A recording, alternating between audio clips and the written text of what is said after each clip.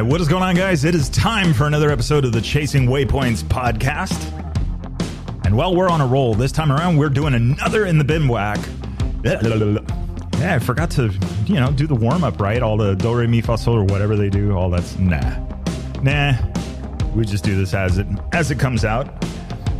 But we are in the bivouac again. We have got another guest, two guests actually lined up, 2 for 1 special today. And I know you've heard of them, and I know you've seen the gear, and I know you've seen the bags. But we're going to find out a little bit about the brand and the people behind it, and how this whole thing even got started. So we're going to be talking to Pete and Ash of Moscow Moto today.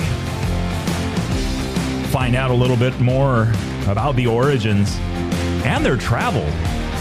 I was down at the Moscow meetup with my girlfriend a couple of weeks ago, and got to see a presentation about all the travel and stuff that they've been doing. And yeah, these guys mean business. So I am absolutely stoked to have them this week on the Chasing Waypoints podcast. Episode number 71. All right, we're getting there. 29 more episodes before episode number 100. I think we're going to do that one live. I don't know. I'm going to start looking for some ideas. What to do for the 100th episode of the Chasing Waypoints podcast, which is crazy. I think thinking back, 70-ish episodes ago, I should say rambling on about a 850 and a 790 is really the more accurate description of it. But that's what we were doing. So you guys are going to be hearing this episode on Sunday. I'll let the cat out of the bag. We're not recording this on Sunday. But we are going to be traveling back from the Baja Rally and American Rally Originals fundraiser. So absolutely looking forward to sharing the stories and the experience and everything that went down for that event. So you guys will be hearing more about it. And I'm sure we're going to get a few more in the bivouacs out of that one. But look for some updates on that. If you're not already following, make sure you follow at Chasing Waypoints on Instagram. Let's start turning down this party and get a link over to these guys and see if we get them logged in here in just a second. Checking out the teaser video on the Moscow Moto website. It's pretty cool. A friend I met down at San Diego BMW Motorcycles when I was working there, Wade, rider and all around nice guy. Got the chance to work with him there, work on his bikes, and help him with the process. And yeah, so reached out to me. We started talking Moscow Moto, and I was like, yeah, this is awesome. Obviously, we know, and I mean, there's some big production stuff that they do, and some design stuff that they've done, and the brand is very big. The brand is everywhere. It's all around you. But, now with the new gear lineup as well as the bags was the beginning, and now they're doing their Moto gear stuff. And we're going to have another in the bivouac that we're going to be talking to somebody else on the team, talking a little bit about what the, I should say, that was kind of abrupt. What happened to Smooth? So talking a little bit more about the gear and the layering and how they've gone about designing this Moto gear and seeing it in person, touching it, and really like studying it. It is some tough material stuff. Like this is not a light duty one season type of deal where you're going to wear it for a few months and then you're going to be looking for the next set of gear. So I'm stoked to find out more about that and what they've got going on. But anyway, with that being said, let's see if we got them on the line. Pete, Ash, you guys there? Yep, we're here. Yes, we are. Nice. Well, welcome to the podcast. Thanks for having us on. Yeah, really. Thank you so much. Yeah, of course. So, okay, the first question I have to ask, because this is, you never know, where in the world are you guys right now? We're actually at home sitting on our couch right now. Yeah, we're surprisingly at home. It's the time of year where we're not here very much. Some years more than others, and it just feels like right now we're kind of cranking away, not really here very much. So yes, it's kind of a shocker. We got 24 more hours, and then we're on the planes to Flagstaff for Overland Expo. Yep. So almost every weekend is an event for us right now. Wow. Well, that was actually where I talked a little bit. Actually, got to meet Ash in person for the first time. My girlfriend and I, and we were talking, books and all sorts of moto travel, and talking with Wade about how that schedule is and like what you guys are doing with the meetups and all of that stuff. Like, it seems like it really is one right after the other. It is, because once we get that road rig on tour, once it's out traveling around, the big trailer you saw in the truck, and our team is out on the road, Ryan and Donzi and their son Roland living on the road full time. So once it's rolling, you want to kind of keep it rolling. Mm-hmm. So, you go, the events are laid out in a pattern that makes sense geographically for the truck and trailer. And so then it'll kind of go out on tour for a while and come back. Yeah. So usually with a break in the middle, a little break in the middle in the summer. Yeah. So it'll go do one tour in the spring and then another tour in the fall, usually, with a few isolated shows in between where we kind of go out and back. Okay. Gotcha. Yeah. I had no idea. I think it's an awesome concept. I mean, being able to, like literally put hands on gear, and just actually check everything out and talk about strap abuse, of course, so. Well, it's really important for us because we're a direct company. We only sell direct. So we don't have dealers. We don't have distributors. So, the only way to really see our product in person is if a friend of yours has it, or someone you go riding with, or if you come visit us at one of these events. Nice. And I think we do as many or more events probably than anyone else in the ADV space in the US anyway. We're between 40 and 50 events a year. Wow. Okay. So I mean, that's not like per weekend, because I think you guys do during the week shows, but that's a busy schedule. It's a busy schedule. And some of those shows are in Europe. And we also do usually a show in Australia, some shows in Canada. So it's spread out all over the world. But mostly concentrated in US and EU. Yeah, US and EU accounts for probably all but 3 or 4 of the shows. That's just part of doing business this way. And actually, we love it.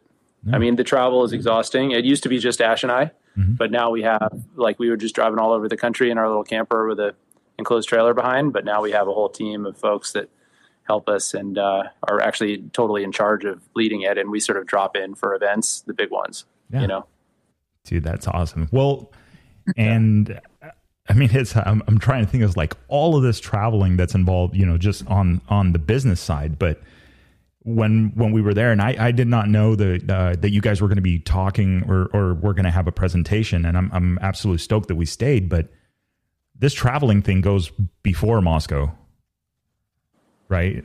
What you guys were doing motos and going to different countries and stuff like that. Yeah, I mean, I think that travel is very deeply woven into the fabric of who we are, like for both of us, just being nomadic in some way or another. I think that for Pete, he has his story, starting with freight trains when he was 15 years old and moving around the country like that. And then motorcycle travel after, during college and after. Mm-hmm. And, for me, it was kind of the same. It was like during college without the freight train hopping. Still have yet to do that. I would do it though. I would do it. It sounds like a thrill. We have talked about it. We've talked about going back and sort of having a trip to re-enliven that memory. Yeah. Just, I don't know. I tried hitchhiking once. I wasn't very convincing. The girl who picked us up was immediately like, "What are you doing?" I have questions. Yeah, sorry, I have questions. Yeah.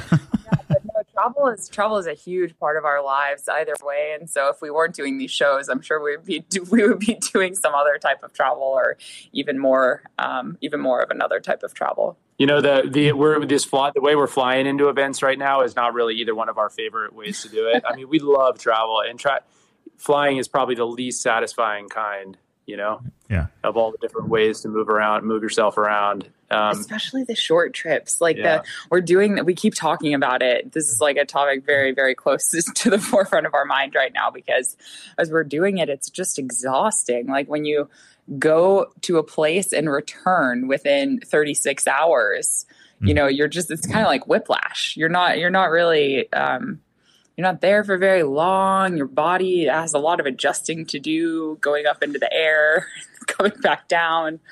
And yeah, it's really just kind of hard on the body. So And you don't absorb anything. You just walk in to the airport in one climate and one region and walk out in another climate in another region without connecting the dots in any kind of like meaningful way. Mm-hmm. Yeah, don't get the sights, the warm up, the build up to arriving to it. It's just kind of like, okay, jump on a plane, get there, go back. I mean, yeah. I could see that for Vegas, because that way, at least from San Diego, you avoid the 6-hour drive or the 8-hour drive or 10-hour drive on the way back with everybody coming back. But for what you guys do, I mean, yeah, that gets tough for sure. Yeah. Just from one to the other.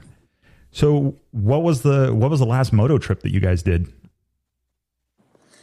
The very last one was Baja. Yeah. We were in Baja. We took we went with the entire Moscow team to Baja. So twice a year we close the office for a week, and the whole team goes riding together. Everybody on our team rides, which is cool. I think this last company trip we had 26 people with us. Some of those were partners and just friends who are close to the business, but still on the Europe side and on the US side, everybody on the team rides. Everybody has a bike, which is really cool. And so twice a year we kind of close the office and we all go riding together, and we use the gear and hang out. And it's just like a really neat thing. We started doing it in the very beginning when we founded the company. And at that time, we were using our own personal bikes as the show bikes. So, when we're doing a show, we got to have something in the booth to hang the bags off of. Mm-hmm. And the only bikes we owned were our own personal ones. So we took those to events. And then, the event would be over and we'd be somewhere else with the bikes. And it was just like a perfect opportunity if we're in Southern California, Arizona, to pop across the border into Baja, or if we're near the Rockies, to go to Moab. And that was how company trips started. Was we had our bikes, we're somewhere far away from home, so let's all go riding together. But there were like 3 of us, or 4 of us. And I think we always kind of felt like as the company grew, we'd have to move away from that, like how it wouldn't work, that it would just be too many different skill levels and bikes and the risk and all these different things. Mm-hmm.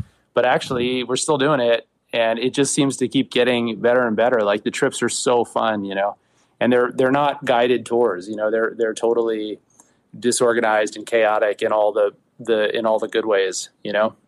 Everybody's really on a trip. We have breakdowns, we have injuries, people get lost. We don't all try to ride together. Everybody splits up. There's no once we're out there, there's no hierarchy.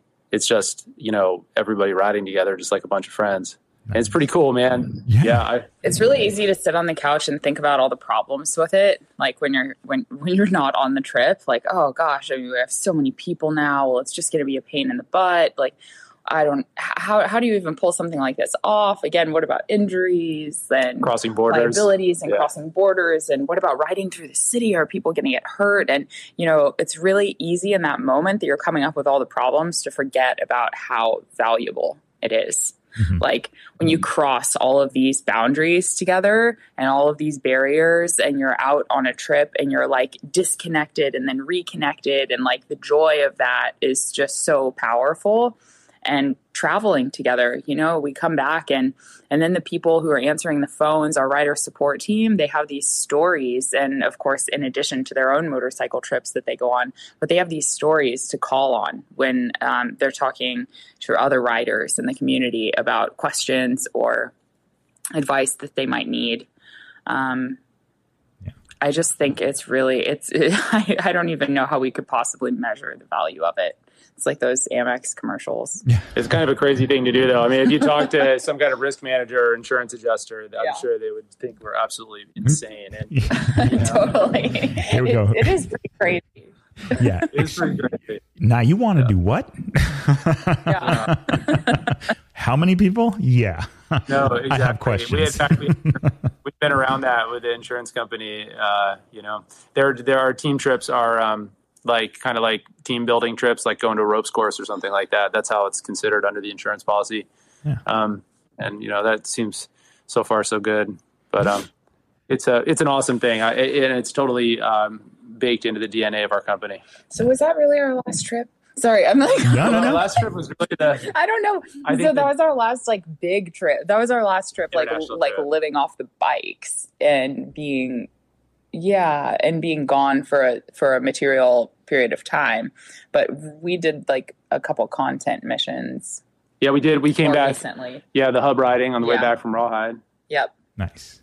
Yeah. And so we drove back from the Rawhide event in the Mojave with our van and bikes on the back, and we stopped at 3 or 4 different spots on the way back from California to Washington State, and rode single track and dual sport, which was super fun. And then before that, we got back from Africa, so we were only home from Africa for like 6 days when we left for Baja. That was crazy. Which was a crazy turnaround. In fact, so I started the year on the California SoCal BDR buddies.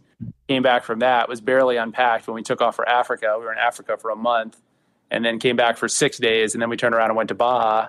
We were in Baja. The total trip to Baja was about 10 days because of the drive down and back, in addition to the riding. Was it? I feel like it was even a little longer than that for us, because we like kind of took our time on the way back home. and then we turned around and went down to Rawhide, and then spent a week and then it's just like events, boom, like time for events. Yeah. Wow. Yeah. Event season started up.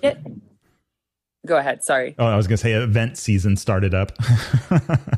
That's it. That's it. And you just kind of get pulled into it in a really, I mean that in the best way, like get sucked in. Like last weekend, I wasn't supposed to go to Arizona for this event. I said, no, I'm going to take the weekend off and not go to an event. And then when it came down to it, like 3 days before I booked, and I ended up going because I don't know, once the momentum gets going, you kind of want to just be in it. Like you don't want to miss out. And we're also like sort of re-envisioning what our next phase of meetups look like. So that is a really fun process.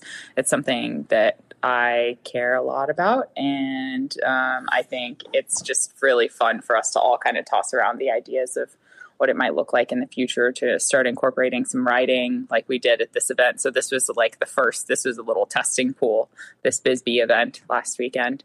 And it went so great. I mean, it was unbelievable. The difference is just huge. Like if you went to a normal meetup and you went to one of these, I don't know that I would go to a normal meetup.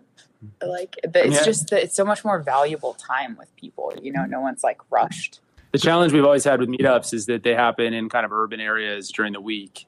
So people aren't really likely to kind of want to ride 3 hours out of town and camp for the night because they got to go to work the next day.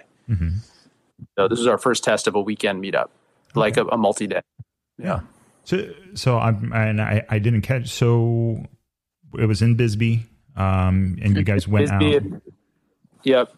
Bisbee at the Jonquil Hotel, which is this really cool, like funky hotel in Bisbee, which itself is a really cool, funky little town in southern Arizona, like pretty close to the Mexico border. And it's just like really neat. It reminds me of a mining town in like South Dakota or the Rockies. The houses and all sort of perched up on the hills and like kind of older architecture.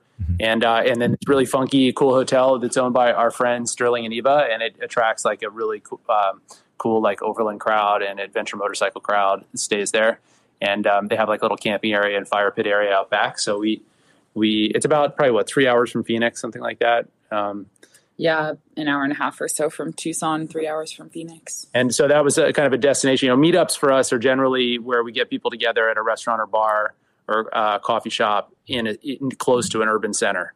And it's a very low commitment thing. It's like, hey, if you want to see the gear, we'll be here between these hours. Drinks are on us. And people come down and hang out, and we just chit chat and tell stories. And people want to look at gear, they can. And sometimes we do a presentation. Whereas this was more like, hey, we're going to meet up here at this spot that's 3 hours away from Phoenix. And, there's camping. And we didn't really know, like, would people come that far? And it actually was great. I think about 40 people showed up, which was our cap for the event. And everybody camped and hung out and met a ton of people. It was just really fun, And instead of being like standing around next to mannequins, we were out like chilling and chatting, and everybody had ridden in, and I don't know, it's just like kind of a model of the type of event I think we want to do more of in the future. Yeah. And to me, one of the really like important things about it when I'm like distinguishing the two events from each other is that at meetups, we try really hard to not be rushed in conversation or like move on too quickly, to just kind of like be where you are, or I do anyway. I guess I can only speak for myself, and I know you do too. And here in this environment, it was so much easier to do that. And things just seem to go on longer. Like you could kind of savor the conversation and really be in it, not rushing off to the next thing. which I think is so valuable. And there's a lot more communication between riders, like with each other, instead of like the meetup tends to be more us talking to people talking to us. And this was like everybody talking to everybody, you know? Yeah, they had, and not, I mean, having the gear there at an actual physical meetup versus, you know, having the gear there and then everybody's got their bikes and they're talking setup or whatever it is, or, you know, talking about what oil they should run, you know, what tire pressures and all that other stuff. I mean, yeah, I could see where that dynamic is much better in a foreign setting or in a setting somewhere outside of the coffee shop, the bar, yeah. I think everyone's just more relaxed. Like everybody there seemed more relaxed. We were all more relaxed because it's a place that's familiar to us, you know, like it's our natural habitat. Right. Yeah. Yeah. And, you know, so the reason that hasn't really worked for us in the past is that usually on the weekends we have other events scheduled, you know, like big formal rallies, like the IMS shows or the BMW or KTM and so on. And what's happening now is that the IMS tour, which went from an indoor event series to an outdoor event series, and then just kind of went away. And so that's freed up all of our weekends. So suddenly, you know, we couldn't really do weekend events before because we had conflicts, you know, and now we have weekends open. And so we can plan a tour that's like, you know, basically meet up, weekend camp out, meet up, weekend camp out. And how fun for us to be out camping and hanging out in cool spots and actually riding instead of standing in a convention center in a booth, you know? Well, and I mean, the question for both of you guys, so knowing that now, right, after doing this first, you know, this meetup style versus one of those shows, I feel like I already know the answer to this, but which would you prefer? Definitely. We haven't come up with the official name for this, but our brainstorming led us in the car the other day to call. Should we say it? Let's wait. Okay, we don't have to talk about it. Full. We don't even know. We're just so excited about it. We're talking to the team about it later this week. Okay. Yeah, leave it for them, and then we'll come back. For now, we'll call it a dirty meetup. All right. So I definitely 1000% would choose the dirty meetup. I mean, even just going off of the sheer like sanitary environment of being in a convention center or the parking lot of a convention center or, you know, a fairgrounds or something like that is just so very different than these locations that we have in mind for these dirty meetups. And it just feels so much more funky and so much more Moscow and like I said, more our natural habitat. It's really a weird thing because like with motorcycles, you know, not the whole concept of like an ADV motorcycle event is a little bit weird because like mostly we ride motorcycles to be out in the woods, like away from large congregations of people and to be with our you know, a couple of friends or even alone. And a motorcycle event does the opposite of that. It tends to bring everybody into one place and you end up with 400 or 500 people camped next to each other at a fairgrounds, you know, because sooner or later the event gets to a scale where you can't really do it anywhere except the fairgrounds. And so that's been always kind of a dilemma for us just in general, you know, is that the activity itself is kind of a solo and small group activity. So we're going to try to find a balance for that in terms of the scale and the locations of these things. Yeah, I think there's something cool. There is something cool about bringing all of those people together who normally like would just be going out on their own into nature and getting them. I think that even people who attend the events, there's something about that discomfort that they like. Like it might be why they do it, you know, that it's like, oh, okay, like I know I'm going to bump into people and have to talk to people or make new friends. And that's part of the process. But I think we can do that on a smaller scale and bring the quality. I don't want to say the quality of the like masses is low, but maybe we'll have higher quality people that like more enjoy engaging with each other at these events. I think that's totally feasible, right? Yeah. I mean, I think people want to meet they do want to ride. Like a lot of times people may not have a lot of close friends when they first get into the sport that are super into it. And this is a way for them to connect with other people that know where to go and what to do. Yeah. And they're not, you know, you see like I've done in previous work history, I've done like the SEMA show and that's, you know, industry only and blah, blah, blah. But you end up talking to so many people and there's no way you could connect with all of those people, you know, that you would at an event, something like this, where everybody's huddled around. This is like more like the event that happens after the main event.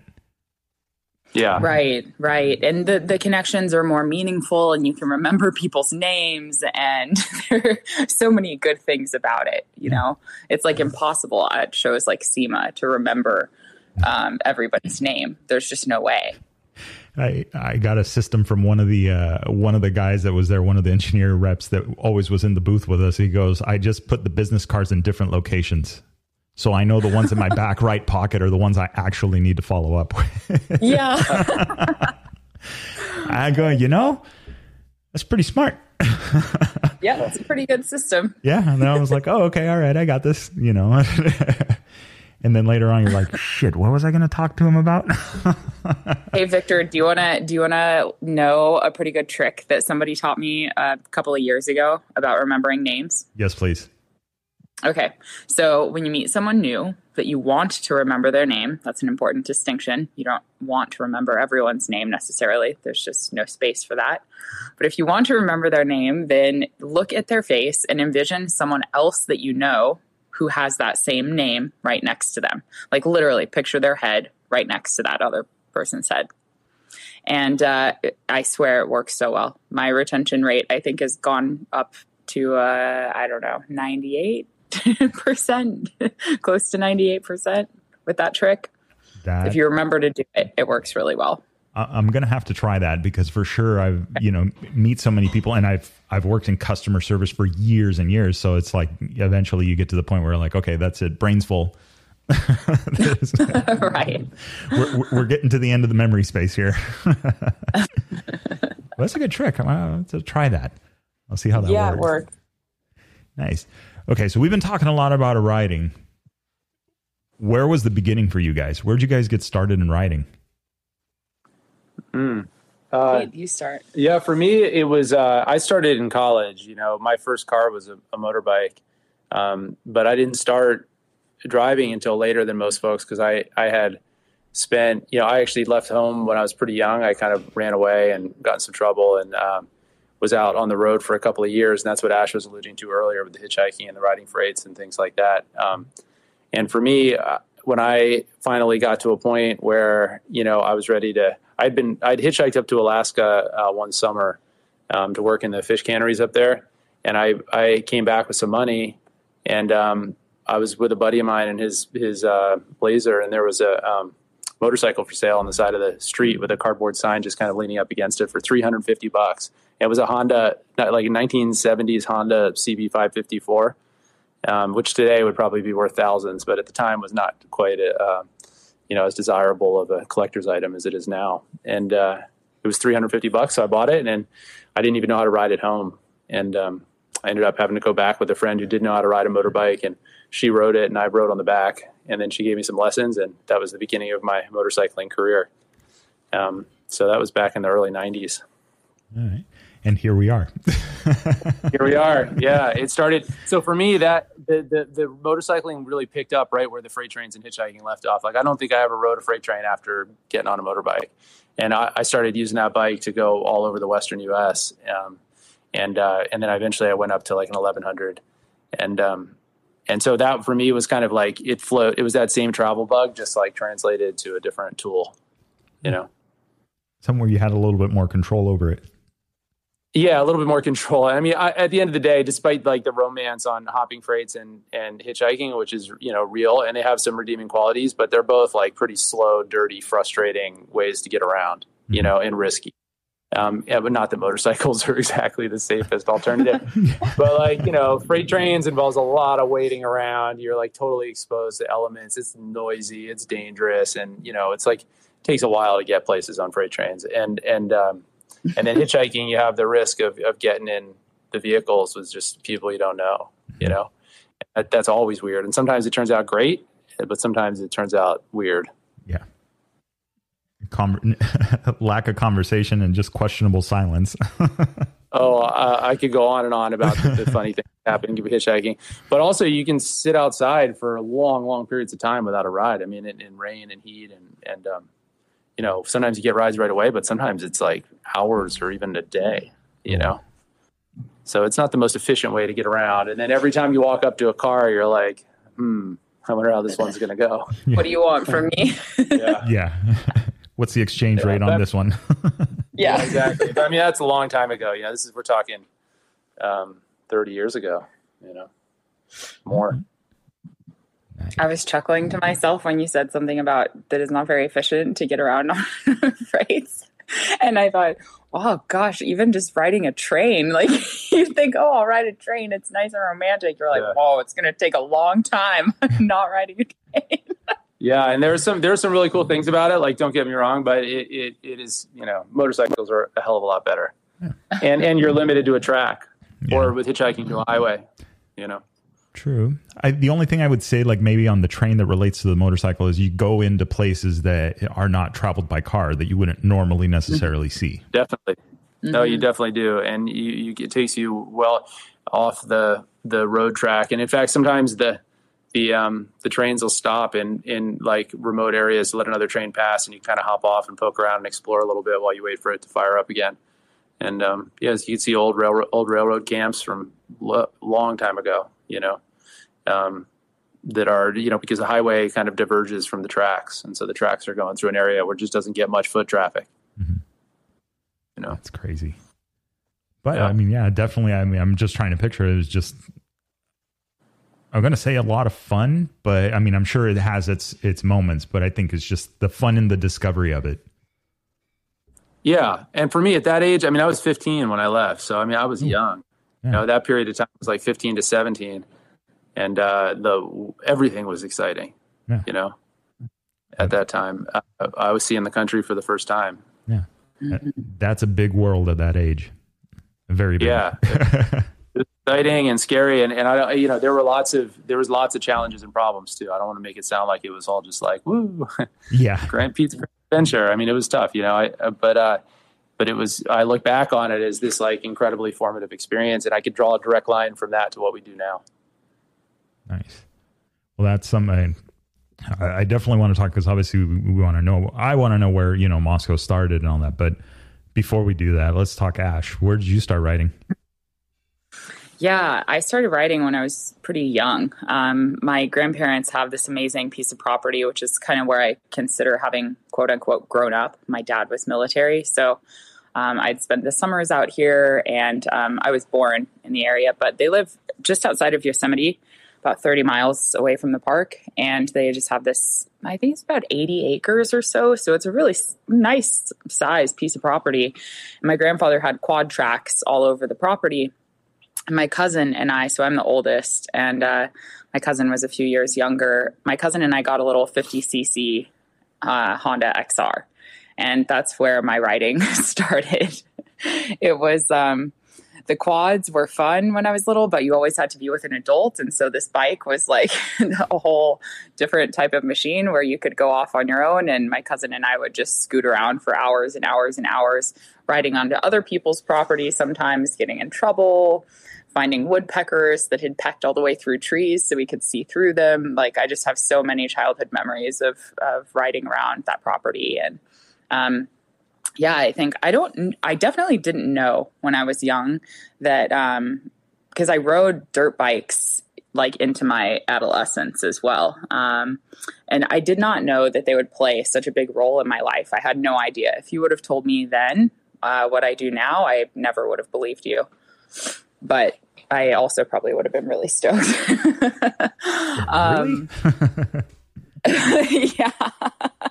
So, yeah, as a teenager, I rode dirt bikes, but it wasn't a huge part of my life. It was just something that I had done since I was little. And when I moved up, so I lied to everyone that I knew and basically said that I had a job up in Seattle. I was still finishing school, and I transferred up to a university outside of Seattle, and just, I kind of restarted. My boyfriend at the time and I went up there and both got jobs, and he ended up buying an adventure bike after he kind of had a hard time finding a job. And once he did, he bought an adventure bike. And I was like, what is this? What even is this thing? Like, I didn't understand it. I was like, it's so huge. What do you do with it? We're like, I'm used to dirt bikes, like what is this thing? And he had gone on a couple of trips, and then he took me with him on the bike. And that was not my cup of tea, but I really understood what it was about. and immediately just wanted a bike. And then kind of long story short, I ended up going to the BMW dealership, looking at, there was this Sertao that was pretty much brand new that a guy and his dad had both bought the matching bikes, and one of them ended up breaking their leg, and they totally kitted them out with all kinds of aftermarket parts. And it was just so sick. I was so in love with it. And I applied for financing and just like crossed my fingers and toes and arms and legs and everything I could think of, and got the financing on the bike. And that was like one of the happiest days of my adult life. Like, I was so excited, and it just took over all of my time, this adventure riding. I mean, I was working in a hospital. And so I'd have these shifts that were 12 hours long, 3 days a week. And I would kind of bunch them up together so that I'd get bigger chunks of time. And I was planning to go to medical school at the time. And I was just working my ass off for that, and trying to envision how I was going to stop all this riding that I was doing. So that's kind of that's how I got into adventure riding. And then when Pete and I met, I guess I was still riding that same bike. Mm-hmm. Yeah. So that's kind of the beginnings of my riding. Where the adventure began. Pete, what was the first adventure bike for you? The first adventure bike for me was actually the first adventure bike in the U.S. was a 1150 BMW 1150 Adventure, and that was awesome. I took it down to Baja, and I actually had that bike right up until we started Moscow. Although I had other bikes too, but I kind of kept it. And in fact, just the other day, I ran into the guy that bought it for me, and got like 60,000 miles on it now. Yeah, he's still going. I didn't rack up that many miles on it. You know, I used it mostly for dual sport trips around the Northwest and 1 or 2 trips to Baja and stuff like that. But that was my first adventure bike in the U.S. The bike that really got me fired up on riding, like touring. I was starting to do some international backpacking, and I was in Vietnam on a trip in Hanoi, and I was like just kind of frustrated with the whole backpacker experience and backpacker world, you know, because it tends to funnel you towards other backpackers, whether that's in like hostels or on buses or like these little guided tours. You know, you sort of get somewhere and you're like, now what do I do with myself? And then the hostel has like some binder full of tour ideas that they push across at you. And you're like, well, I guess I'll go see the waterfall, or I guess I'll go do this. But it's like really structured and not very interesting, you know? And these two guys had said to me, hey, you know, you can buy motorcycles here for like $600. And it turned out you could actually buy them for quite a bit less than that. I think I paid a couple $100 for the one I bought. And I decided to get a bike and go tour around on that instead of taking the backpacker route through Southeast Asia. And man, it was so awesome. You know, I was just like totally hooked. I mean, it was wow, I can go anywhere, you know? And that was a Minsk. That was a 2-stroke Russian Minsk, which I think was a 125cc 2-stroke. Nice. You know, it broke down a lot, but like whatever, everybody there knew how to work on them. And that actually set the stage for a lot of the trips we do now. Like, you know, we just got back from doing a trip in Sierra Leone and Liberia that was like very, very similar to that in terms of like, we just showed up and bought a couple of local bikes, you know? Yeah. No, and that, definitely, I mean, I know that was in the presentation. You guys talked about that. You know, going to these foreign countries, you know, far off places. And that's like day one is like, let's find a bike, you know, that's how we're going to do this. Not let's, you know, well, we should go see this place and that place and then figure this out. No, it's like, no, first thing we're doing is buying a bike. Yeah. Yeah, we can hardly wait. I mean, we land and we start like, we're like, we should go to sleep. We need to like get our sleep back on track. You know, it's usually kind of like evening when we get there. And we're like, we really need to go to bed. We need to go to bed. And we both just start fiddling with our gear immediately and getting our stuff ready. Like, we can't help ourselves. It's so exciting landing in another country, you know, where you don't know the customs, you don't speak the language, and you know, figuring out how to get a bike and like, you know, just getting out of town. And a lot of the places we travel, there's just not a ton of information, except for the major tourist destinations. So it's a pretty exciting, you know, like, and we've done a lot of this now. It's become like really a recurring theme for us. We just pick some place we want to go, fly there, buy an inexpensive local bike, usually for kind of $1,000 to $2,000 max, and sometimes for less, and go ride it around for a month and then sell it at the end and hopefully get half our money back. It's a very economical way to see the world on 2 wheels. And I mean, and it makes perfect sense, you know, how you guys do it. I mean, I learned, you know, again, I learned a lot from the presentation because like you said, I mean, you guys have done this multiple times now. This isn't, you know, this isn't the first, second or third trip. This is, you know, 5-10 trips later. Yeah, at least. I mean, we've done it all over the world. We call it brat packing, like backpacking, brat packing. Yeah. Nice. That's our term for it. That's the new hashtag. I don't think anybody else is using that term yet, but we're trying to get the word out. It's brat packing. Yeah. Well, we're going to 68 countries, so with this episode, so I'm sure we'll get some more people using it. You all heard it here first. Yeah. Brat packing. Nice. And that's BRAP with 2 A's if you're hashtag. Yeah, if you're hashtagging right. It's not as hard as single A. Single A stuff, there's no time for the single A braps. Yeah. Okay, can I please say this like just because it's fucking hilarious? And he probably won't be listening to this podcast. Maybe he will. And if he does, dude, I love you. But that was hilarious. So at the meetup when we did our presentation, do you remember the guy who was like, BRAP? I thought it was Brape. Brop. Yeah. Because of the double A's. Yes. You were like, what? Yeah, that was, I do remember that. The girlfriend and I were chuckling about it. I really, when I walked up to him and like made such a big deal of it, because I was like, what? No, come on. You know, I kind of like walked up and gave him a hard time. His face just went like a tomato. And I was like, oh shit, he was serious. Like I thought he was joking, making a joke about that. No, he was really serious. But you know, if you've only seen things in writing, how do you know? I mean, True. You know, I've made that mistake too. You know, when I've seen things but on the internet or goes whatever. BRAP. The 2 strokes. Maybe that's what we were joking. Maybe it's a 4-stroke now. Brop. Yeah. Exactly. Was this 2 or 4-stroke? Because this is, I think 2-stroke might be a single A. I mean, that's the only problem with the brat packing for our international trips is that they're very rarely on 2 strokes. It's almost always 4 strokes. Oh. Yeah, it's okay. Anyway, it rolls off the tongue. Yeah, true. Not brop. Brop packing. That sounds like you're packing broths around. I mean, sometimes we do that too. You never know. You may need one in an emergency. Yeah. So there is, and speaking of communication, there was something that was in the presentation that you guys gave, and I hope that you guys can do something. Like, I would love to see. Well, I don't know. Actually, I have mixed feelings about that. That presentation that you guys did was so cool. Being there and being present for it, that part of the experience was being there and talking with you guys. That I almost kind of don't want to see it on YouTube or one of the medias where you could share it with more people. But at the same time, I do, because you guys have so much experience in what you've done. You know, it's like I'm torn. The experience side of it versus, you know, being there and in person versus the people need to know. I think it would be such a different format. First of all, thank you for saying that. Yeah, that makes us feel really good. Totally. We're about to do it again at Overland Expo, and we're really excited about that. But it always feels good to know that it was valuable information for someone. We should put in a plug for that, actually. I don't remember what time it is, though. It's on Saturday. I have it on I can look on my phone and tell you in a second. Yeah, Saturday at Overland Expo sometime. Okay. Yeah. Well, I think if we did ever do that, and I'm sure we will, when we dice this up for social media or for YouTube or whatever, it will be packaged so differently that I think there would still be valuable, or there would still be value in going to a presentation.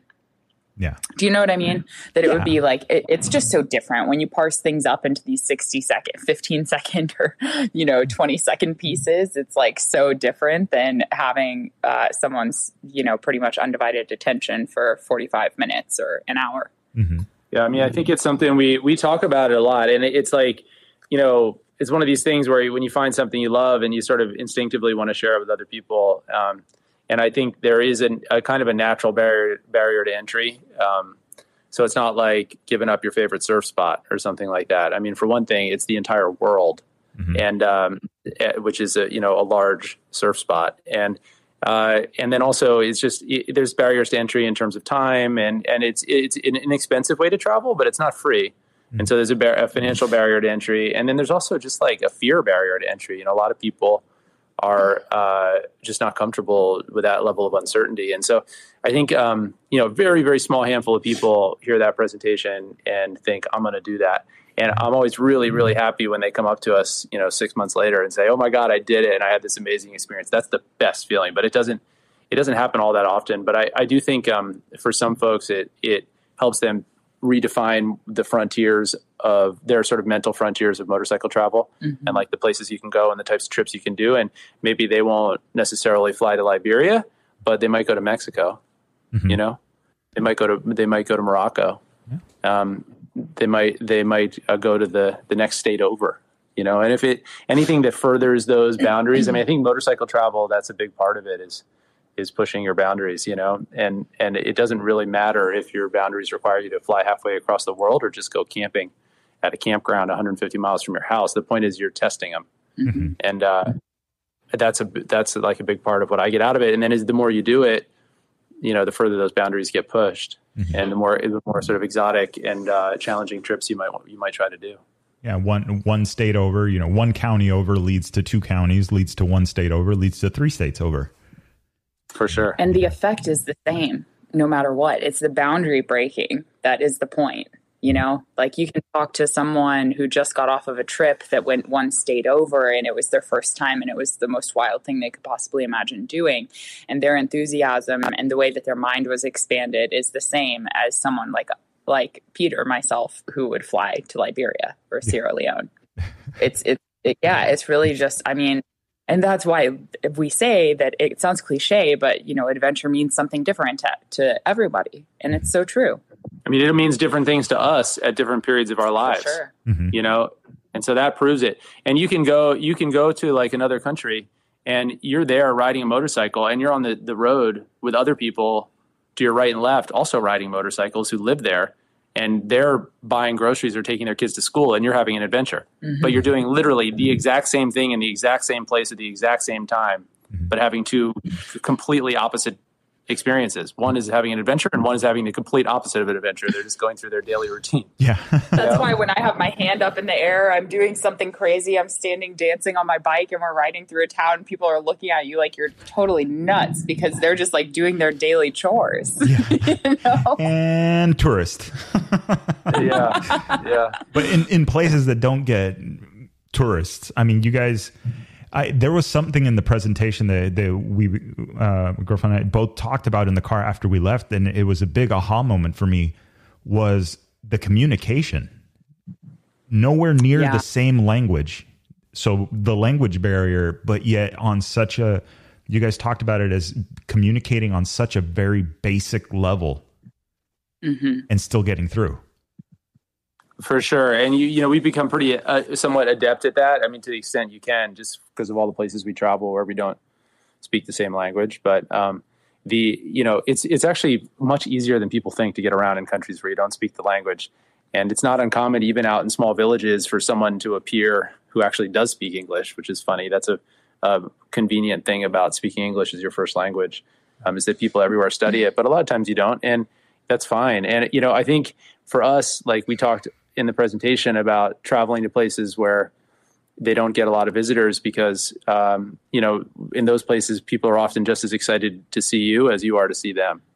And that's like a really critical ingredient, that when you go to a place that gets a lot of foreign visitors, everybody in that area is going to be so accustomed to it that you don't really have anything to offer them except your money. Mm-hmm. Like show up, spend some money, get out is kind of the feeling. And in fact, for folks who don't benefit from the tourist business in that town, they probably regard you as an annoyance, you know? But when you're a novelty, like part of the reason we travel is for that novelty and the experience of like other cultures and meeting people. But if you're providing that same novelty to the people you're visiting, if they see you and, whoa, this is crazy. Thanks for coming to our village. And who are you? And why are you here? And, and can I take a picture with you? And it's a totally equal exchange, and that's a really nice feeling, but you don't get it in areas that see a lot of tourist traffic. Yeah. So that's something that I think helps with that. To your point, though, about the deep communication without that's so far beyond like just verbally communicating. There was a little girl on this trip, and her name was Princess. I did get that out of her. I try really hard when we get somewhere to like learn about, 60 to 80 words, like really basic words that will help me kind of at least get the first few sentences out of the way in a conversation with someone new. And so I was able to ask her what her name was. Her name was Princess, and she was so cute. And she was like she wanted to watch me, and she was washing her clothes, and she was doing it from like far enough away. Like, not that she was scared per se, but just that it wasn't like intruding on what I was doing. And I invited her over closer. And so she gladly picked up her bucket, ran over to where I was, continued washing her clothes. I asked her if I could help her, like just by using my hands and my face. You don't have to actually say anything. Mm-hmm. And it was really sweet. We washed her clothes together, and then we laid them out in the sun. And I think then she decided it was enough, and she came back over for a visit later, gave her some cookies, and we went about our business. But it's those like fleeting interactions sometimes that are sometimes just the sweetest and the best. And like Pete said, the curiosity. I mean, I have this one of my favorite memories of interacting with people on our motorcycle trip was in Ethiopia a few years ago, where we were visiting in these tribal villages that are in the very, very south of the country. It's called the Omo Valley. And so we're in the Omo Valley, and these women were so curious about me because it was like my markings. They do a lot of body modification. And my tattoos and my piercings were just so fascinating to them. And they kind of even pulled me aside and like were wanting to like look at my entire body and like inspect for any other tattoos or piercings. And they were even able to ask me like if I had children or not. And we weren't speaking I don't even know what language they speak, So yeah, you can have these really valuable, meaningful interactions. Never. And where was this at? Where in the world was this at? I have to ask that because you guys have been everywhere. So yeah, that was in Ethiopia. Hey, Ethiopia. Okay. And that was the same with Princess? No, Princess was in Sierra Leone. Yeah, we should explain with Princess that they both Sierra Leone and Liberia, their English is kind of an official language there, but it's like a totally modified version of English. In Sierra Leone, it's Creole, and Sierra Leone has a heavy British influence, and then Liberia has a heavy American influence. And so, like, when I asked her, what's your name? I said, what's your name? What's your name? That's how you say it, like, what's your name? And how do you say, what's up? Adibody. Adibody. Which it comes from. And then you say, Adibody, fine, you said. So that says, Adibody is how's the body? And then you say back, the body's fine. Yourself. Yeah. Nice.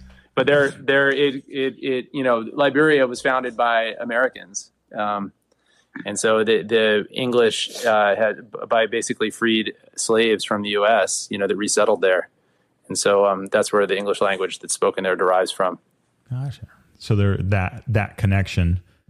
But still, it's if you're not used to speaking or hearing that, obviously it's still, even though I was like, that kind of sounds like that's me with Italian and speaking Spanish. Kind of sounds like it, but no, I know if I say that, I might get into trouble. Oh man, we were like, this is gonna be great. We could just talk to everybody. They speak English there. No. Like as soon as we arrived at the airport, we were like, we have questions. Like if you're just speaking English, they can't understand anything hardly, that you're saying. Yeah, but most people, really well-educated people in both of those countries, will understand your English people and be able to speak English back to you. Yeah. You find English speakers pretty easily there, but it's pretty interesting. That was us in Puerto Rico a few months ago. I go, they speak Spanish, but then it was like they're like, huh? Oh, cool. Yeah, different Spanish in Puerto Rico. Yeah, socks, huh? What are socks? Yeah, one of my best friends is Puerto Rican, and it's very different. Yeah, and you think you're like, oh, okay, I got this. No, you don't. So, all right, let's rewind it a little bit. But so, where did Moscow Moto start in all of this? Moscow started back in 2013. I was, at the time, I had been involved in another business that I sort of exited, and I was very burned out. That business had a really tough go of it after the heavy recession hit in 08, 09. When I exited it, I was very happy to exit it. Like I was burned out. I didn't know what I was going to do.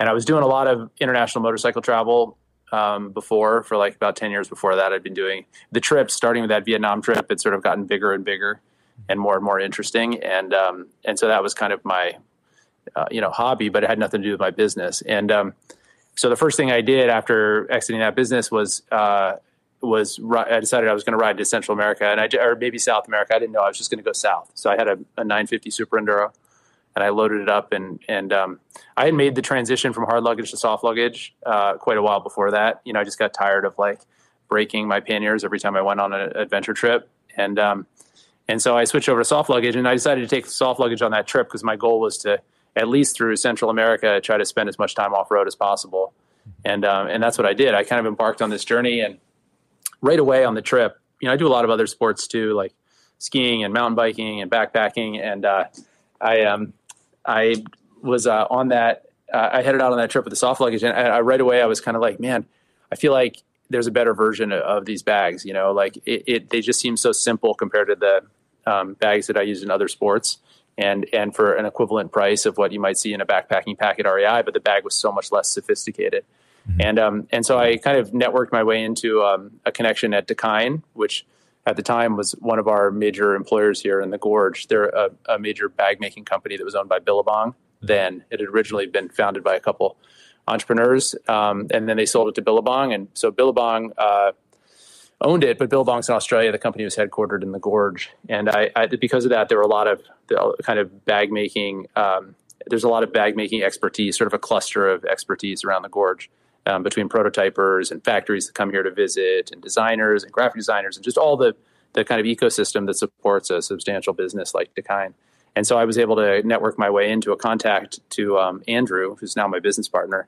At the time, he was the senior technical bag designer at Dakine, and he rides too. And so I started communicating with him on email while I was riding down to Central America about like, hey, I was sending him pictures of the bags and some ideas for like a duffel with backpack straps and a pannier that maybe mounted to the bike. Like in the same way with backpacks, you have like frameless backpacks, like the classic rucksack. Mm-hmm. And then you had like frame backpacks that have more structure and better weight distribution. Could there be some version of that would work for, motorcycle pannier and of a frame pack? You know what I mean? Those were a couple of the original ideas, was like a duffel with backpack straps that turns into a duffel, and where the straps don't go over the opening, the main opening. So like a top-down duffel, you strap it down, but you can't get into it during the day. Mm-hmm. And so there were a few kind of core ideas that came up in that exchange, but it was all off in the future because I was off on this motorcycle trip and nobody really knew where or when it was going to end, least of all me. So I was riding south and I got into Honduras.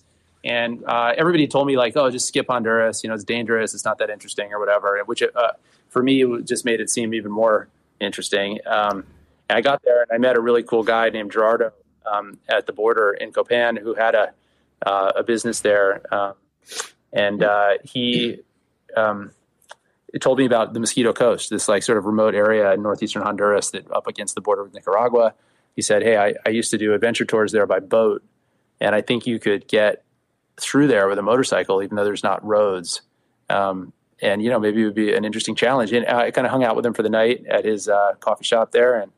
And he sketched out some thoughts for me on maps. And I kind of followed his directions, which were like, hey, go to this town and then follow this dirt road and it dead ends at a beach. And you're going to ride like 50 miles down the beach. And then it's going to hit a river mouth and there'll be boats at the river mouth and so on and so forth. And I could work my way down to Nicaragua. And so, that's what I did. I headed out there and it was a really interesting experience. It doesn't get a whole lot of people traveling through the Mosquito Coast because it's sort of out of the way, and there's no roads. And so I headed out on this thing and I ended up getting in this horrendous accident in the middle of the Mosquito Coast. Like I like probably about 40 or 50 miles from the Nicaragua border, I crashed and I broke my leg, and it was a big problem and I had to get out of there. And, I was evacuated, did a medevac back to the U.S., had surgery in Miami, and then bam, just like that, I was back in the Gorge. And I kind of went over, I called up Andrew and was like, hey, dude, guess what? I'm back. You want to talk about that bag idea we had, And I was still on crutches and on painkillers and stuff, but we got together and kind of hatched the hatched the plan to start developing the bags, and that led into the business about a year later. So that was the original kind of founding story of Moscow. And in fact, we spent that year developing the bags, and I recovered from my injury and healed up. And the following winter, we had prototypes that we'd sewn here in the U.S. of what's now the Backcountry Pannier and Backcountry Duffel. But we had nowhere to test them because it was winter in the gorge and there was snow and ice on the ground. And so we had to go somewhere warm. And I was like, well, I have this bike sitting on this Honduran army base out in the middle of the Mosquito Coast. Maybe I could fly down with the prototypes and strap them to the bike and finish the trip because I need to get that bike anyway. I need to get it back to the U.S. anyway. And so that became the first testing trip. I flew down there and took a series of progressively smaller flights to get out to this town, Puerto Lempira, in the Mosquito Coast. And then from there, got a ride in a side-by-side to the bike and then took the bike and rode it down to Panama. It was like probably 400-something miles, I think, from where the bike was to the pavement. And then on the pavement, I just kind of took the main thoroughfares with a few detours on the way down to Panama, put the bike on a plane and flew it home.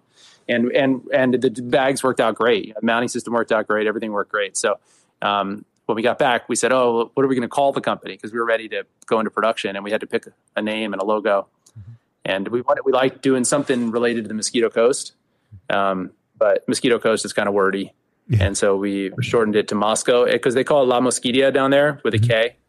But it was just sort of feminine. And so we just kind of came up with Moscow. It's like a combination of La Mosquitia and Mosquito Coast. And what about the wrestler?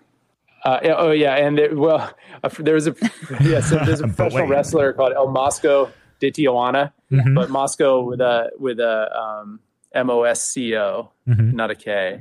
So that actually factored into the conversation as well. El Mosco de Tijuana, and then we picked the lizard because the lizard lives in the Mosquito Coast. The basilisk lizard lives in the Mosquito Coast.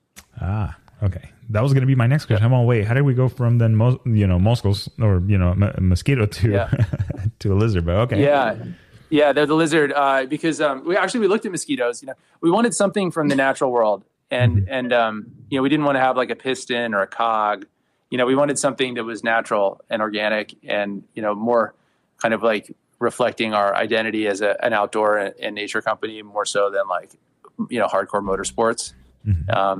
And so that's the direction we were headed. And then the basilisk lizard, they call it the Jesus Christ lizard because it runs so fast. It runs across the surface of the water. It doesn't sink, it just like skips across it. We're like, cool, here's a little critter from the Mosquito Coast that goes like super fast and doesn't get wet. Yeah. And so that's how we chose that. More or less waterproof.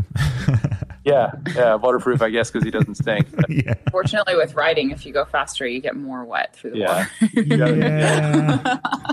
Yeah, you don't need to peel back too many layers on that. I mean,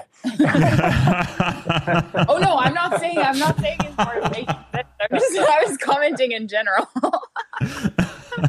Cute little logo, we like him, the little critter. Oh yeah, he's great. Yeah. Nice.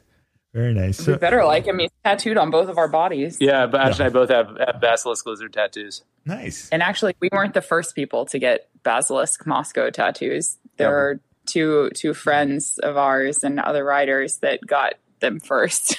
There we Believe go. it or not. Yeah. Yeah, we have actually 2 tattoo shops just across the street from Moscow. So I'm just making this as a public announcement that we will pay for your tattoo if you get a tattoo of a basilisk lizard. Nice. We will pay for it. There we go. Not that anyone's going to take us up on that. And while we're making announcements, our presentation is at 1:00 at Overland Expo. Oh, the presentation is 1:00 Saturday, Overland Expo. Okay, so Overland Expo, and is it this weekend already? Yes, this weekend. Flagstaff, Arizona. Saturday. Okay. Yep. Saturday, Flagstaff. 1:00, Flagstaff. Yep. Nice. Meet you there. Yeah. Yeah, and that place, for as I always say, those playing the home game. I mean, I've been there twice. The second time was definitely an adventure. I actually rode out, didn't drive out, rode my F800 out there solo. Just picked my goal was not a single freeway. And on the way out, it didn't work out. But on the way back, I was like, I'm not taking a single freeway on the way back. I'm going to literally pick all these. And I saw Jerome and all these little, mining towns and skirting thunderstorms and these, because I ended up having to leave early because of weather that was coming in. I'm like, well, I am a fair weather rider, so this is my time to leave. And yeah, I mean, it ended up, you know, like you guys were saying, adventure is a little bit different for everybody, but that was the first time I had done such a long solo ride, you know, and was like, you know, I'm on a traveled road, maybe not thoroughly traveled, but if I break down, somebody eventually will come along, and I've got enough stuff to camp. So let's see where this goes. The whole event was just amazing. So. Oh, awesome. Yeah, that it's a great event. It's one of our favorites of the year. And it's become huge. You know, a lot of the growth has been on the 4x4 side, not the adventure motorcycle side, but it's still, even just as an adventure motorcycle event, still a large one in the context of other events in the country.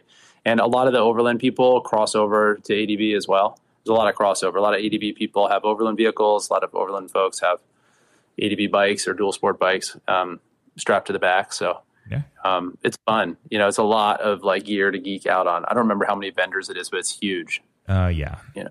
It takes a while to walk through it for sure. And then, and then a lot of the show too is wandering through the campsites and looking at the vehicles of the attendees, you know? And then you see the earth roamers and some of these others like, oh yeah, it's wild. Yeah, there's definitely some wild stuff. So what's next for the camp? I mean, you guys just recently went into apparel, right? Getting into the gear. It seems recent, maybe to the outside world, but it doesn't seem too recent to us. We started. I mean, we're probably we're coming up on our 4th season in apparel, so 4th year, and we worked on it for probably, I don't know, 4 or 5 years before that. I mean, we started designing apparel almost before we even had our first bag in inventory. So it was a long lead in. Apparel is just like a very long game. I mean, actually, anybody can kind of draw a picture of a jacket, send it off to a factory, and be in business 12 or 18 months later. But to build these really complicated, high quality garments, what we do, and for the motorcycle world, is like totally a different story. I mean, it just takes forever. You know, there's a lot of relationship building with the factories and the vendors, a lot of research, a lot of design, a lot of prototyping. You got to, try a lot of things, fail, start over. And we did all of that. So we've been working on apparel almost as long as we've been working on bags, but we didn't actually release it until probably 5 years later. Yeah. And then this will be our 4th season. And so we started with bags, and then we did apparel, and we're still, the apparel is still very much in the kind of expansion phase. And then we're just getting into body armor. So, one of the things, all of our apparel is designed to work with separate body armor, so it doesn't have integrated armor pockets like a lot of motorcycle jackets do. And there's a lot of benefits to that. For example, you can take your jacket off and still have armor protection. So when it's hot out, you get much better airflow and ventilation. So for off-road riding, for serious off-road riding, everybody uses separate body armor. And as adventure and dual sport starts to shift a little bit more in that direction, we think that's where other folks are going to go. But regardless, that's how we do it. So we're designing the kind of gear that we personally use and our friends. And so that, though, then immediately begs the question, well, okay, what do I do for armor? If you're talking to someone who's migrating from an integrated armor garment, they need to figure out their armor solution. And so we've worked with a couple companies for the last several years as we developed our apparel line, but now we're going to start doing our own. That is like totally designed to go with our apparel, Nice. And we're partnered with a company in the UK called Rayon Labs that has just a really neat patented armor technology that's like totally unlike anything that we've seen in motorcycle before. So it's going to be pretty special. Yeah. But that's another one of these big, long, slow development process. And there's a lot of molds involved, technology, and, it's a long, slow process. Yeah. Well, I mean, trying to get it right and fitting comfortably. And I mean, the gear is designed, at least when I picture, first of all, I subscribe to that. I like wearing armor separate from the jacket because, if it gets hot and I usually run warm, I want to be able to take the jacket off, but still have the armor that I chose to wear that day and not have to like compromise in that. So I feel like that totally makes sense. But getting it just right, because like I know I won't use certain elbow guards because the fit of it isn't quite, Like it works, it gets the job done, but it's not something that I'm going to want to ride, starting at 7 a.m. and going into the dark, all day long. Yeah. So yeah, a lot of off-road body armor is designed to be worn for relatively short periods. It's not designed to be lived in, the way we live in it.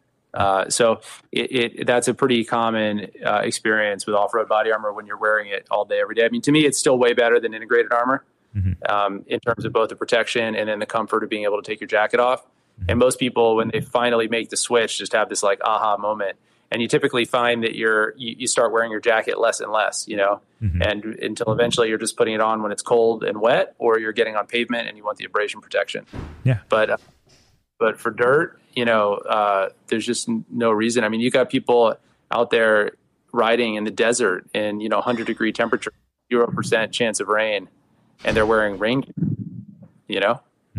It's crazy. Like, it's the only sport I'm aware of where people wear their rain gear even when it's not wet, even when it's not raining. I mean, you could say maybe skiing, but skiing, you're still surrounded by frozen water. You're in snow, So most sports, when it stops raining, you take your rain gear off. Yeah, usually. Or if it's motorsports, a lot of them just put the car away. But no, you're right. And this is, we've talked, I've had different people on the podcast, and we've talked about different things to set up the bike to make it comfortable to ride all day long. Suspension, things like the counter shock, and all these little comforts and mental games that you play with yourself to make sure you're fresh. But the gear is definitely one of the largest impacts. How much stuff you're packing and carrying on yourself versus putting on the bike. All of these things add up to how well you're going to be doing in the afternoon and not making mistakes and all this stuff. So I see what you guys are saying. You have to take into consideration in as far as design goes and wearability and when to use these things. For sure. So nice. Well, I think, let's see, I was trying to think, there was one other I was going to, so what is, are we going to start doing some of these fireside chats and doing more of these events, meetup styles that you guys were talking about earlier? Yeah, no question. Definitely. I mean, with the IMS tour kind of disappearing, at least for this year, we don't know if that's forever. Can't make any statements about that. But the IMS at this point has no further plans of putting on events. So with that in mind, definitely we will be planning a tour of these weekend dirty meetups, name to be announced soon. The dirty meetups is not terrible either. No, that's been our internal name for a while. It's okay. It's okay. It's not the best. Well, we did get brat packing already, so Yeah, true. Yeah, we like coming up with words. Yeah, and names. I think events are just hugely important to us. And I think as a direct selling company, finding, it's a little bit like in the old days, if you were in some town and you were like a shoemaker and you wanted to sell your shoes in the next town over, you had to load up your cart, take your shoes over there and put them on display, and that was before retail and distribution and wholesale and all that stuff. And direct selling is kind of back to the future. If you want anybody to know about you, you got to go out and do it. And we like traveling, we're going around the country and meeting people and camping and riding. It's just going to be, I think it works on both sides. It works for the business and it works for the people in the business and it works for the riders and the customers that want to come check stuff out. And so I feel like it's been a long time coming. We've been talking about this for a long time. And so this having our weekends freed up is actually, I think, going to turn out to be a great opportunity to change the way we're doing things. Yeah. And like, to me, I'm just picturing in my mind is like, okay, if we had, seen the pictures and everything that you guys had was really cool, right at the presentation that you guys did here at Midnight Animal. But now I'm thinking like, okay, what would that have looked like around this, big ass bonfire and everybody just hanging out and talking and listening to the story, that you guys have of your experiences.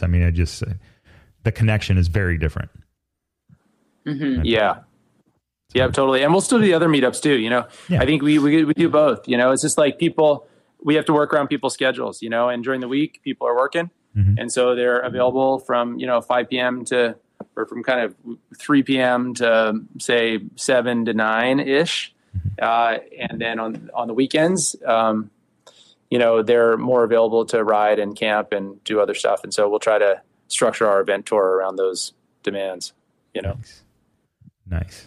Well, I'm definitely looking forward to it. So where do we have to go to find this information when you guys start doing this, or how do we follow along on your adventures? Yeah, we'll be, so as the rest of our event schedule for the year unfolds and we make some decisions here in the next coming weeks, we'll definitely be sharing it on social media. And then also we've really improved our events page on our website recently, where there's now like an interactive map and you can kind of browse around the map and look at when events are coming up. So just on our website is another great place. But in the coming weeks, like I said, we'll get that out there on social. So cool. Make sure to share it with everyone. And you can find us on social, on Instagram. The company is @MoscowMoto.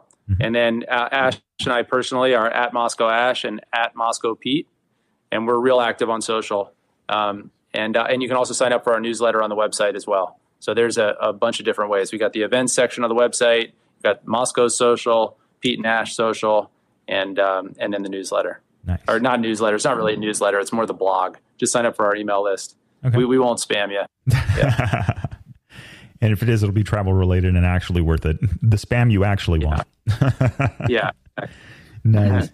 And that's cool. I'm on the website right now and taking a look around, and this is awesome. Super interactive. Cool. So, man, you guys really do have a stacked schedule. Yeah, we do, man. We're just kind of constantly on the move. But that's good. I mean, that's how we like it, man. We set it up this way, and now we're living it. And it's not perfect, there's challenges with being gone so much, and we miss our dogs, and we love our house, but and we love a lot of our sports at home and stuff like that, kite surfing, mountain biking, all the things that we do when we're not on bikes. So, we're always looking for the balance, just like anybody. Fun and work, except I could see with something like this, the line blurs a little bit. Oh, you mean I have to go ride? There is no line. Yeah, there's no line. First of all, no line. There is no line. No, there is no line. We love what we do. We do what we love. We love the people we work with. They're our friends. Everything is fully integrated. Nice. And that's also not perfect. Sometimes that creates challenges too. Mm-hmm. But we work through them just like anything. I mean, it's a neat way to live, Yeah. Well, what's that? Pick something you'll love and you'll never work a day in your life. Yeah, for sure. I don't know how accurate that is, though. I'm really not sure about that either. It's a lot of work. I mean, it's that, they say like type 2 fun, it's the kind of fun you got to work for. And it's fun in the sense of accomplishment. Mm-hmm. There's a lot of that kind of work with what we do. Yeah.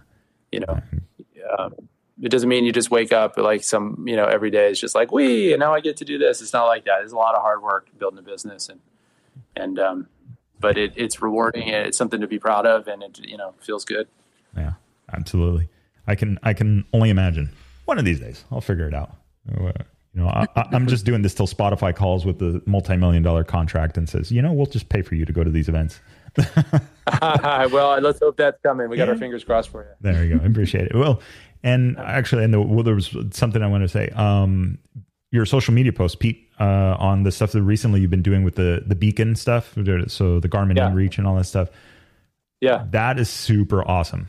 I used to race direct for the Baja Rally. And I saw all sorts of stuff with those things. And even in the adventure world, I still see people putting them on the bikes. And I'm like, well, that's cool. Yeah. Yeah. It's I did that series. That was the first time I ever tried. I'm pretty new. I've just been engaging with social really for the last kind of 5 or 6 months in a serious way. And that was the first time I'd done kind of a series on one topic, and I don't have any kind of affiliation with Garmin. I mean, everybody knows what my affiliation is. It's with Moscow. Mm-hmm. But, I just have done so many company trips at this point and group rides, and then also just Ash and I, and we've been through several rescues for ourselves and for other people using the devices. And it's just like a handful of really basic things that are just kind of get maybe hidden in the product manual or something like that people don't just totally absorb. And I just felt like I wanted to communicate some of that stuff. So that was the origin of those videos, and people can check them out on my Instagram, Moscow Pete. Moscow Pete, yeah. And it's it's definitely worth a check. I mean, I've seen like spot trackers or whichever, but I've seen personal locating beacons in a Ziploc bag in the interior pocket of their riding backpack that they were using. Yeah. I'm like, I'd love to see you activate that, Yeah. That's really special. Actually, no. Please don't get yourself into a situation where you need to activate that, because there's going to be issues. Yeah, and that's the thing. We're using ours constantly. Like we have it with us all the time. Like not just for because we're on bikes so much. So we're so familiar with them, and it's easy to forget that like a lot of folks just they might go out for 2 week-long trips in a year, or 1 week-long trip in a year, and then a few weekend rides and their inReach mostly stays off and sort of collects dust. And so they kind of get out there and realize that it's not, they don't know how to work it, or, just like some of the things I talked about in the tips, just a few simple things that would make life a lot easier, that we take for granted because we're on ours and using them so frequently. But then having watched people try to sort it out when they're out of cell service with no internet and there's no one to ask. That was the point of those that 9-part series, was just like, hey, here's some very simple tips, that anybody can do and reduce the chance of a situation like that occurring. No, that, and I mean, that's so helpful. I mean, it literally, because it's unfortunate that people are going to find out at the wrong time that they don't know how to use it, or they don't know what's going on. Or I even at the Get On ADV, I left it on. So the next morning I go on this ride and the thing's no battery. I'm all like, dude, that's such a rookie mistake. But everybody's done that. Everybody's done that. Yeah. Have a way to keep it charged. No. Yeah. Yeah, for sure. So eventually we'll get it. But awesome. Well, I really appreciate you guys spending time and getting on the show with me, or the podcast. And dude, I'm looking forward to seeing you guys at more events. And I'm definitely going to sign up for one of these. Is it Dirty Camping? Dirty Meetups? Dirty Meetups. Dirty new name. Dirty, yeah. We'll get it. Yeah, I definitely want to know the name. I'm curious as to what that's going to be. Nice. Cool. Thanks so much for having us, Victor. And I guess we'll look forward to the next time that we see you and the next time we're on the show. Yeah, absolutely. Yeah, we'll be. Thanks a lot, Victor. Keeping up with you guys. Thank you for having me. Absolutely. Right on, man. Thank you, Ash. Yeah, thank you guys. Enjoy your evening, and we'll see you soon. You too, man. Bye-bye. Awesome. Thank you. See you. Bye. All right. So that was Rap, Moscow Pete, and Moscow Ash. So talking a little bit about Moscow Moto and the bags and the history and where they started and all the rides. And we definitely talked at length about the traveling that they have done. And obviously, I mean, all of this is and continue to do. But if you have the chance to go to one of the meetups and listen to the presentations or the Dirty Camping, what's coming up, and you get a chance to listen and talk to them, the stories that they have of these travels and everything that they have done, like they honestly, when I worked at San Diego BMW Motorcycles, right, a lot of people would come in and they would buy the adventure motorcycles because of stories that they have, stories that people have lived and done what they do. And so to hear those stories from somebody else and being able to, right then and there, not being on YouTube and it being somebody in some studio somewhere far away or some groomed, with cameramen and multi-million-dollar productions. But no, you're like literally in a coffee shop listening to them talk about their adventures that they just got done doing. And so it really struck a chord with us, and it was something like it was definitely inspiring, right? You start looking like, okay, well, can we do this? And you start thinking about it. But I was blown away. And I mean, not only that, I mean, the gear and everything that they've done. I mean, you can tell that there's the blood, sweat, and tears have been put into it, and the design and the thoughtfulness of it, and how it works and how it straps and it's there. So I highly encourage you guys to jump on the Moscow Moto website. I'm going to put a link in the description for you guys to check it out. I will link the website, and then I'll link directly to the map of where they're having their meetups, so that you guys can check that out and get on there and get out to one of these events. And if you're in the Flagstaff area this weekend, jump over to the Overland Expo. They're going to be doing their presentation at 1:00 on Saturday. Definitely, it has to be. You got to see it. Like, it's got to be on the list. And just reach out and talk to them. I mean, it's really, really cool working with a company that everybody's just super cool. If you hang out at these events with them and you just even spend a little bit of time looking at the gear, you'll see the team and how they interact with each other. And so it's a really good company. And it's like almost friends first, company second. And I think that that's a really, really cool thing in the industry. You don't see that often anymore. But anyway, that is a wrap for episode 71 of the Chasing Waypoints podcast. Man, we're past 50, on our way to 100. That's crazy. But still, I still have to figure out, where are we going to do episode 100? I'm sure there's a long list of places that we could go. I don't know. What are your guys' thoughts? Comment, share, like, subscribe. If you enjoyed the episode, I know I say this in the outro anyway, but if you enjoyed the episode, share the episode, talk to your friends about it, learn something new. Again, I mentioned this in the last episode that we did with Matt Sutherland. We're probably going to be revisiting the starting from zero, getting into Rally Raid series as well. Getting back on that. We've got some stuff coming for this next year's events that are coming up. So really excited. I am absolutely stoked. It is riding season. We're back. It's starting to get warmer. We're getting out. I'm a fair weather rider. I'm sorry. For those of you guys on the East Coast and up in the Pacific Northwest and all these places where it rains and it's cold, and you guys, right? Hats off to you guys for doing it. I just can't do it. It gets under 50 degrees here, in the 40s, high 40s, and it's time for the bike to go away. And I'm sure there's a bunch of people laughing at me right now somewhere, but you know what? It's all right. Like they said, adventure is different for everybody. Anyway, with that being said, I hope you guys are having a great week. You guys will hear this on Sunday. I will be on the road headed back from the Baja Rally training event with the American Rally Originals. But I will be listening in the car as well to this. So anyway, with that being said, guys, have a great week. Shiny side up, and we'll see you soon.